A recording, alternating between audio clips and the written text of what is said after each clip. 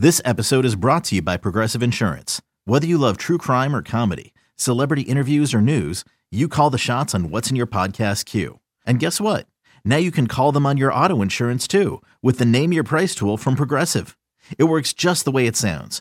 You tell Progressive how much you want to pay for car insurance, and they'll show you coverage options that fit your budget. Get your quote today at Progressive.com to join the over 28 million drivers who trust Progressive. Progressive Casualty Insurance Company and Affiliates. Price and coverage match limited by state law. I'm Alex Rodriguez. And I'm Jason Kelly. From Bloomberg, this is The Deal. Each week, you'll hear us in conversation with business icons. This show will explore deal-making across sports, media, and entertainment. That is a harsh lesson in business. Sports is not as simple as bringing a bunch of big names together. I didn't want to do another stomp you out speech. It opened up so many more doors. The show is called The Deal. Listen to The Deal. Listen to The Deal on Spotify.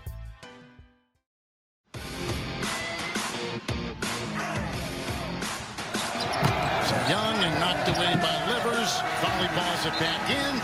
That'll do it. And Michigan has won at Ohio State. And they go to 16-1 and in the conference to 11-1. It's BetQL Daily on the BetQL Audio Network. Michigan takes out Ohio State on Sunday. Sports bettors, are you ready? Download the PointsBet app now and use the promo code BetQLDaily to get 2 risk-free bets up to $2,000. When you bet with PointsBet, you get faster bets, faster withdrawals, and faster rewards at your fingertips. Download the app now to experience this premium sportsbook for yourself. And don't forget to sign up with code BetQLDaily to get 2 risk-free bets up to $2,000. So, are you ready? T's and C's applied. Void where prohibited. Must be 21 plus. Gambling problem? Call 1-800-GAMBLER for crisis counseling and referral services. BetQL Daily on the BetQL Audio Network. It's Joe Ostrowski and co-hosting with me, Adam Burke at Skating Tripods on Twitter. I'm at Joe O670. I'm going to get into some college hoops. Eli Hershkovich will be joining us in about 20 minutes to specifically talk about his card for tonight. But Adam, certainly some notable things to go over. We do a lot of preview stuff on the show, but there are some takeaways that maybe we should consider moving forward to the college basketball season. We're 20 days away, by the way. Selection Sunday. It doesn't even feel real to me as we're getting 5-6 games postponed on a daily basis. They say postponed, but come on, they're not being played. No, it doesn't feel real at all. And furthermore, the Horizon League Conference Tournament starts Thursday night. So our first conference tournament begins already this week. Now, of course, none of the teams playing on Thursday have a great chance at winning the Horizon League auto bid, but still, it's getting to be that time. And I'll tell you what, I mean, as great as some of these regular season matchups are, I love conference tournament time. I know this is probably sacrilegious to say, but I prefer conference tournaments to the NCAA tournament from a betting standpoint. I think there are a lot more opportunities with conference tournaments with futures and stuff like that.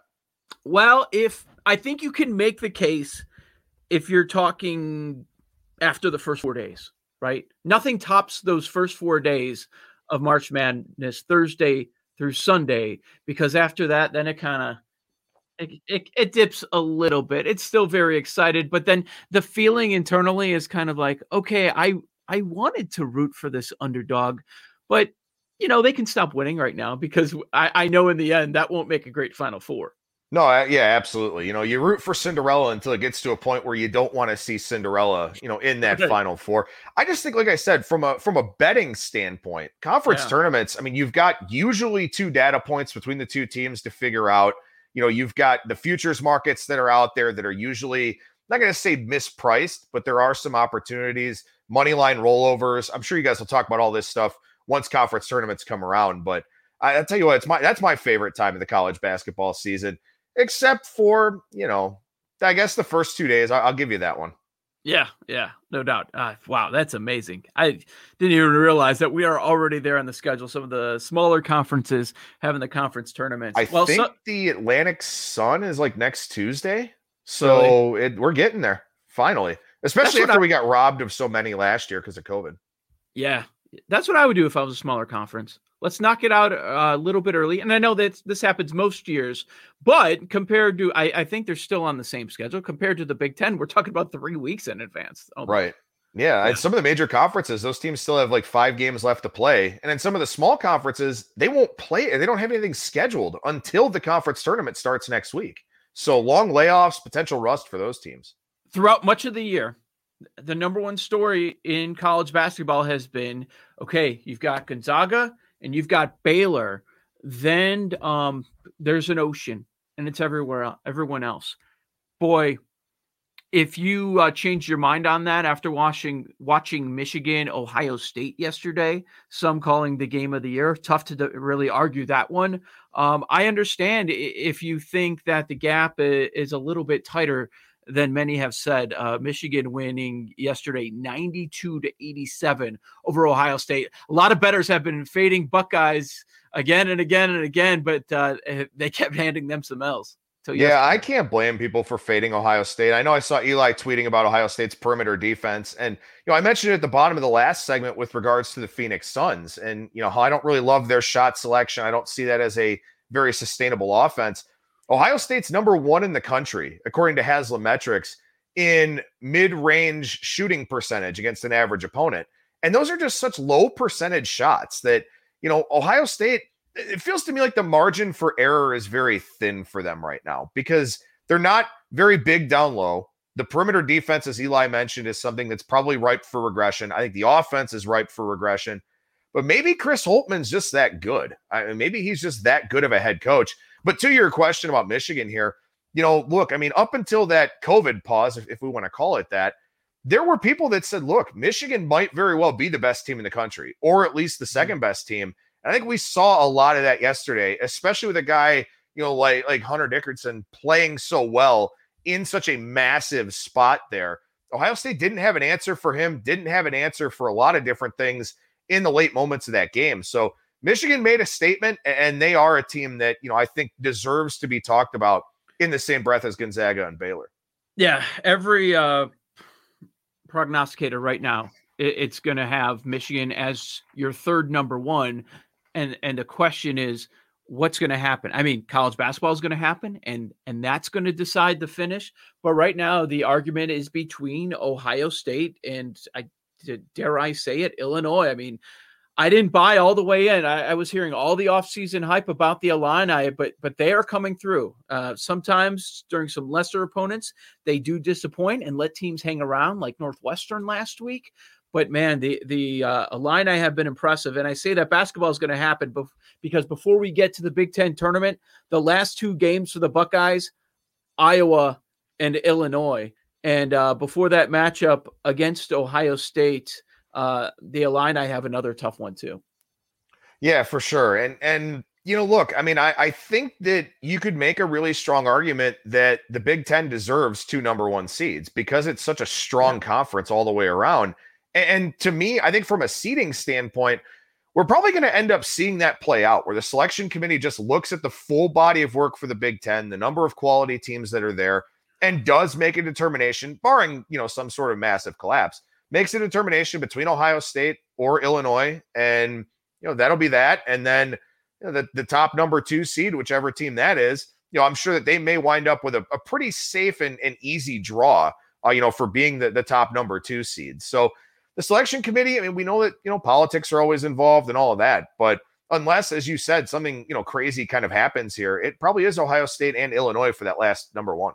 Yeah. So Illinois wraps the season with Michigan and Ohio State. Man, that if you win both of those, yeah, you're absolutely going to earn it. So I'm wondering if we're biased at all because both of us are in Big Ten country, but when you look at sites like Bracket Matrix and they compile all the different prognosticators and, okay, this is what we have here. I wonder if the committee is going to say, yes, obviously Big Ten, best conference in the nation, but they're also so good that after Gonzaga Baylor, they deserve number 3, number 4, number 5 overall.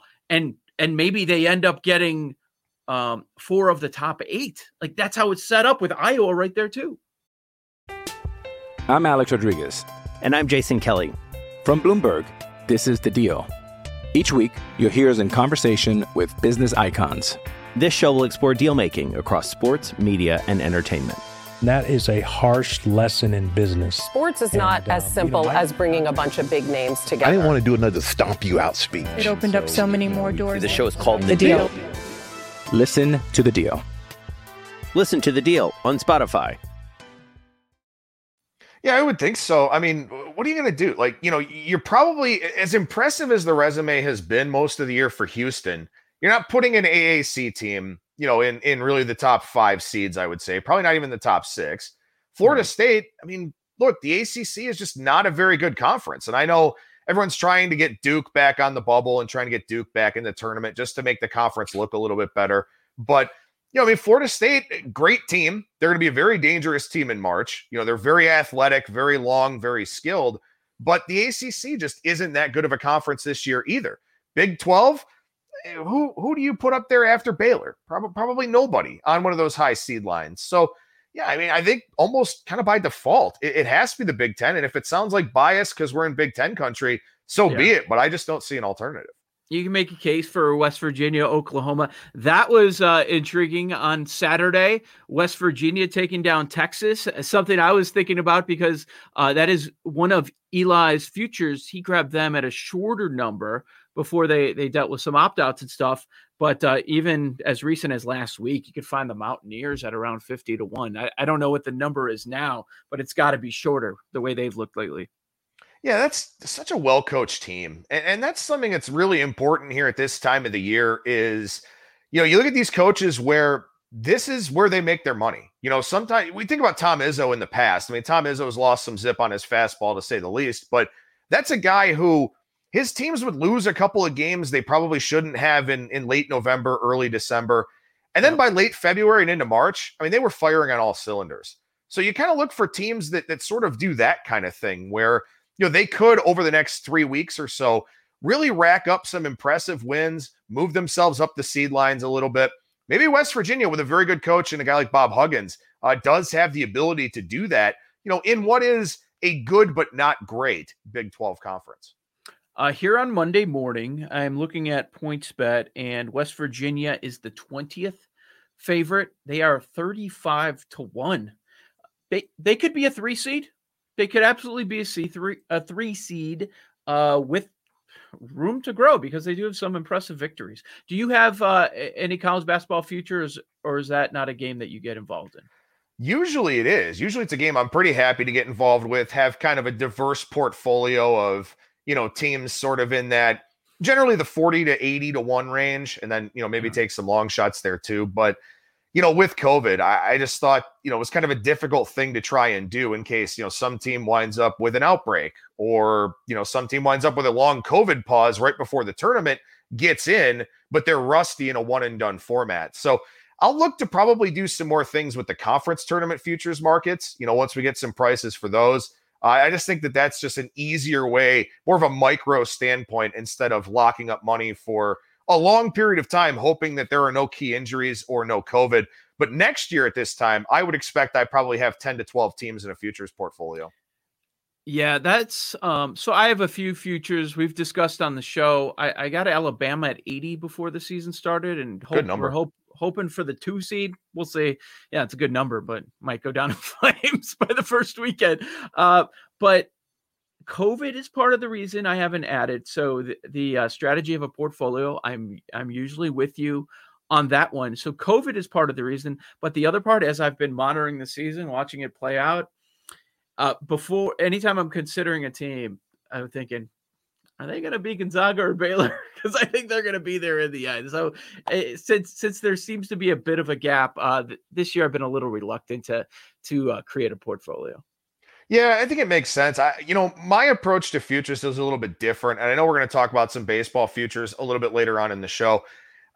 Yeah, it's great to pick the winner, but I'm also out there seeking out profit. So, a lot of times I'll have a diverse college basketball futures portfolio going into the tournament and then be able to bet things, either hedge against those or, maybe try to find some, like, will this team make the Sweet 16? Yes or no? Will this team, win the East, win the West region, whatever, to kind of play against that future that I have so that, I've got a lot of opportunities, a lot of irons in the fire, so to speak. That's another reason why I didn't do it this year, because I didn't know what those hedging possibilities and situations would look like come tournament time. Obviously we know the tournament format is different, all being in one city, but in different places. Let's say you got a team that, they rely on outside shooting, and they play in one of the smaller gyms the first, couple games that they play.